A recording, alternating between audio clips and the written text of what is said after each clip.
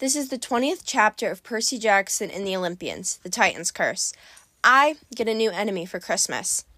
Before I left Olympus, I decided to make a few calls. It wasn't easy, but I finally found a quiet fountain in a corner garden and sent an iris message to my brother, Tyson, under the sea. I told him about our adventures and Bessie. He wanted to hear every detail about the cute baby cow serpent, and I assured him that Annabeth was safe. Finally, I'd gotten around to explaining how the shield he made for me last summer had been damaged in the Manticore attack. "Yay!" Tyson said. "That means it was good. It saved your life." "It sure did, big guy," I said. "But now it's ruined." "Not ruined," Tyson promised. "I will visit and fix it next summer." An idea picked me up instantly. I guessed I hadn't realized how much I had missed having Tyson around. "Seriously?" I asked. "They'd let you take time off?" "Yes, I have made 2,741 magic swords," Tyson said proudly, showing me his newest blade. "The boss says good work. He will let me take the whole summer off. I will visit camp." We talked for a while about war preparations and our dad's fight with the old sea gods and the cool things that we'd do next summer. But then Tyson's boss started yelling at him and he had to get back to work. I dug out my last golden drachma and made one more iris message. "Sally Jackson," I said, "Upper East Side, Manhattan." The mist shimmered, and there was my mom at our kitchen table, laughing and holding hands with her friend, Mr. Blowfish. I felt so embarrassed. I was about to wave my hand through the mist and cut off the connection, but before I could, my mom saw me. Her eyes got wide. She let go of Mr. Blowfish's hand real quick. "Oh, Paul, you know what? I left my writing journal in the living room. Would you mind getting it for me?" "Sure, Sally, no problem." He left the room, and instantly my mom leaned towards the iris message. "Percy, are you all right?" "I'm, fine. How's that writing seminar going?" She pursed her lips. "It's fine, but that's not important. Tell me what happened." I filled her in as quickly as I could. She sighed with relief when I told her that Annabeth was safe. "I knew you could do it," she said. "I'm so proud of you." "Yeah, well, I better let you get back to your homework." "Percy, Paul and I, Mom, are you happy?" The question seemed to take her by surprise. She thought for a moment.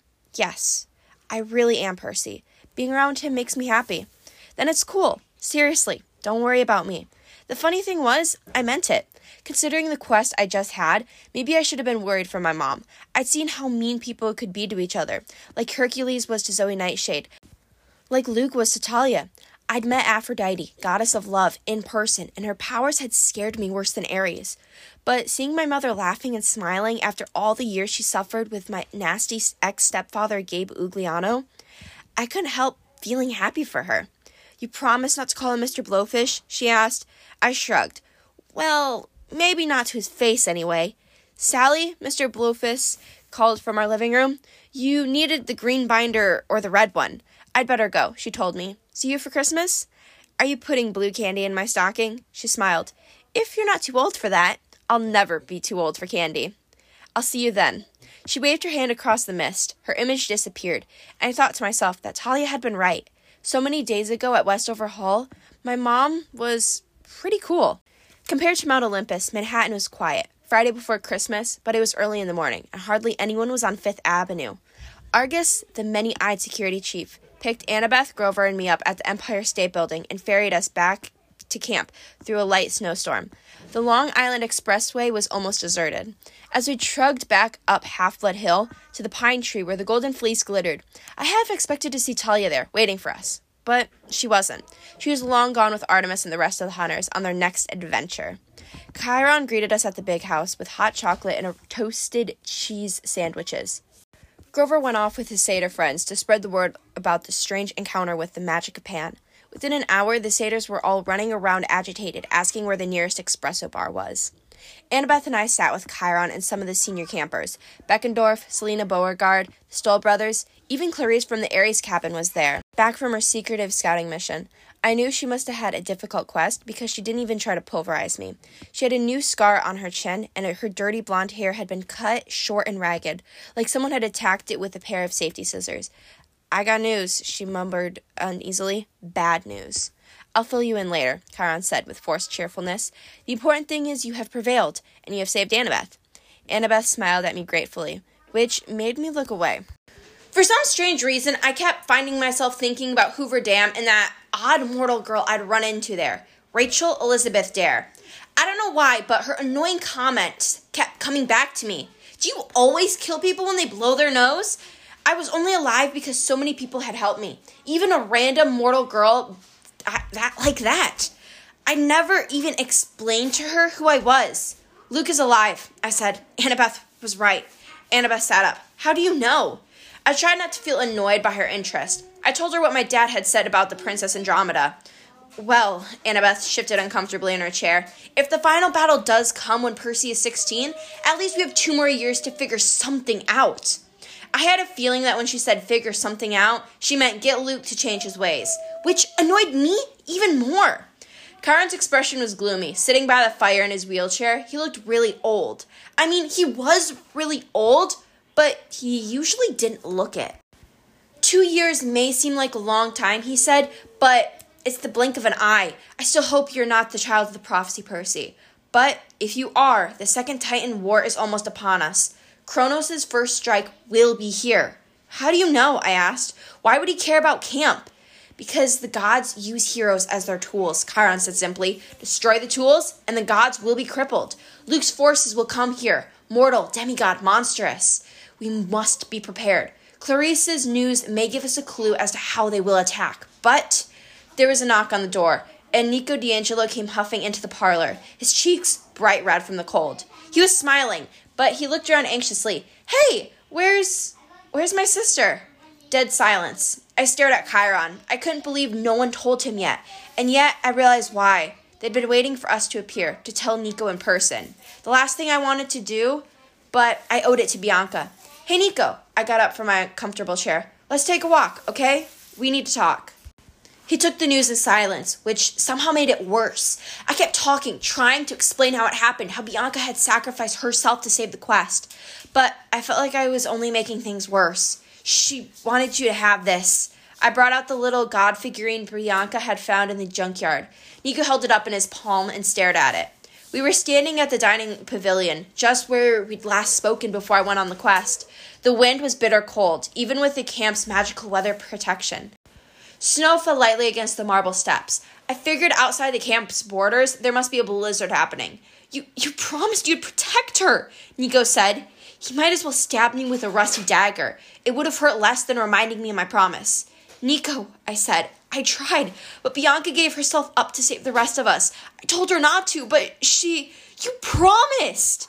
He glared at me, his eyes rimmed with red. He closed his small fist around the god statue. I shouldn't have trusted you. His voice broke. You lied to me. My nightmares were right. Wait, what nightmares? He flung the god statue to the ground, and it clattered against the icy marble. I hate you! She might be alive, I said desperately.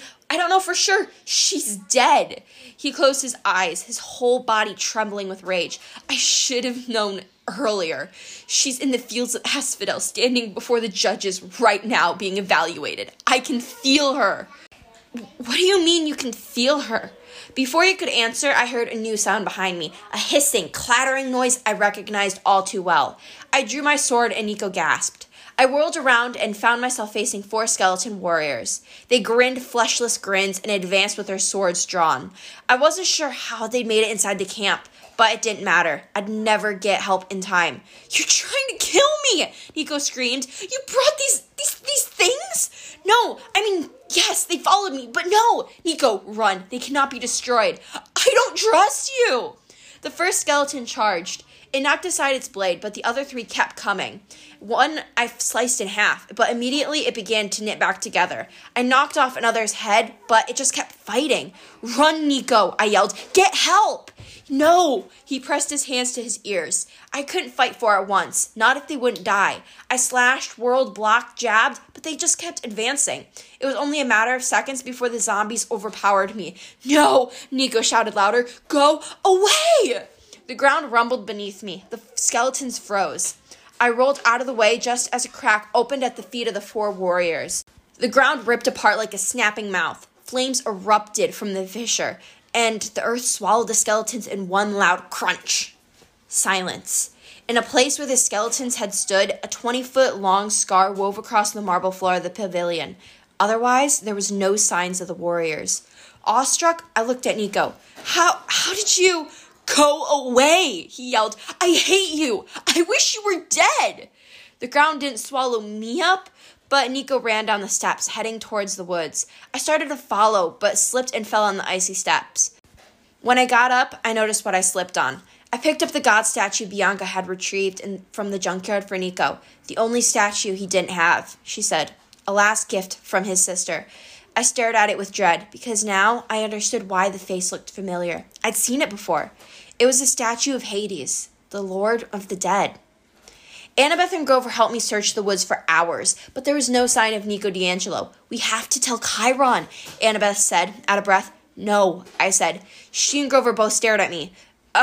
Grover said nervously. "What do you mean, no?" I was still trying to figure out why I'd said that, but the words just spilled out of me. We can't let anyone know. I don't think anyone realizes that Nico is a son of Hades, Annabeth said. "Percy, do you have any idea how serious this is? Even Hades broke the oath. This is horrible." "I don't think so," I said. "I don't think Hades broke the oath." "What?" "He's their dad," I said, "but Bianca and Nico have been out of commission for a long time, since before World War II. "The Lotus Casino," Grover said, and he told Annabeth about the conversations we'd had with Bianca on the quest. She and Nico were stuck there for decades. They were born before the oath was made. I nodded. "But how did they get out?" Annabeth protested. "I don't know," I admitted. Bianca said a lawyer came and got them out and drove them to Westover Hall. I don't know who that could have been or why. Maybe it's part of this great stirring thing. I don't think Nico understands who he is, but we can't go around telling anyone, not even Chiron. If the Olympians found out, it might start them fighting against each other again," Annabeth said. "That's the last thing we need." Grover looked worried. "But you can't hide things from the gods. Not forever." "I don't need forever," I said. "Just 2 years, until I'm 16. Annabeth paled. "But, Percy, this means the prophecy might not be about you. It might be about Nico. We have to—" "No," I said. "I choose the prophecy. It will be about me." "Why are you saying that?" she cried. "You want to be responsible for the whole world?" It was the last thing I wanted, but I didn't say that. I knew I had to step up and claim it. "I can't let Nico be in any more danger," I said. "I owe that much to his sister. I let them both down. I'm not going to let that poor kid suffer anymore. The poor kid who hates you and wants to see you dead," Grover reminded me. "Maybe we can find him," I said. "Maybe we can convince him it's okay. Hide him someplace safe." Annabeth shivered. "If Luke gets a hold of him," "Luke won't," I said. "I'll make sure he's got other things to worry about. Namely, me." I wasn't sure Chiron believed the story Annabeth and I told him. I think he could tell I was holding something back about Nico's disappearance. But in the end, he accepted it. Unfortunately, Nico wasn't the first half-blood to disappear. "So young," Chiron sighed, his hands on the rail of the front porch. "Alas, I hope he was eaten by monsters. Much better than be recruited to the Titans' army." That idea made me really uneasy. I almost changed my whole mind about telling Chiron, but I didn't. "You really think that the first attack will be here?" I asked. Chiron stared at the snow falling on the hills. I could see the smoke from the dragon guardian at the pine tree, the glitter of the distant fleece. "It will not be until summer, at least," Chiron said. "This winter will be hard, the hardest for many centuries. It is best that you go home to the city, Percy. Try to keep your mind on school and rest. You will need rest." I looked at Annabeth. "What about you?" Her cheeks flushed. "I'm going to try San Francisco after all. Maybe I can keep an eye on Mount Tam and make sure Titans don't try anything else. You'll send an Iris message if anything goes wrong?" She nodded. "But I think Chiron's right. It won't be until the summer. Luke will need time to regain his strength." I didn't like the idea of waiting. Then again, next August, I'd be turning 15. So close to 16 that I didn't want to think about it. "All right," I said. "Just take care of yourself. And no crazy stunts with the Sopwith camel." She smiled tentatively. "Deal. And Percy?" Whatever she was going to say was interrupted by Grover, who stumbled out of the big house, tripping over tin cans. His face was haggard and pale, like he'd seen a specter. "He spoke!" Grover cried. "Calm down, my young satyr," Chiron said, frowning. "What is the matter?" I was playing music in the parlor," he stammered, and drinking coffee, lots and lots of coffee, and he spoke in my mind." Who? Annabeth demanded. Pan! Grover wailed. The Lord of the Wild himself. I heard him. I have to find a suitcase. Whoa, I said. What did he say? Grover stared at me. Just 3 words. He said, I await you.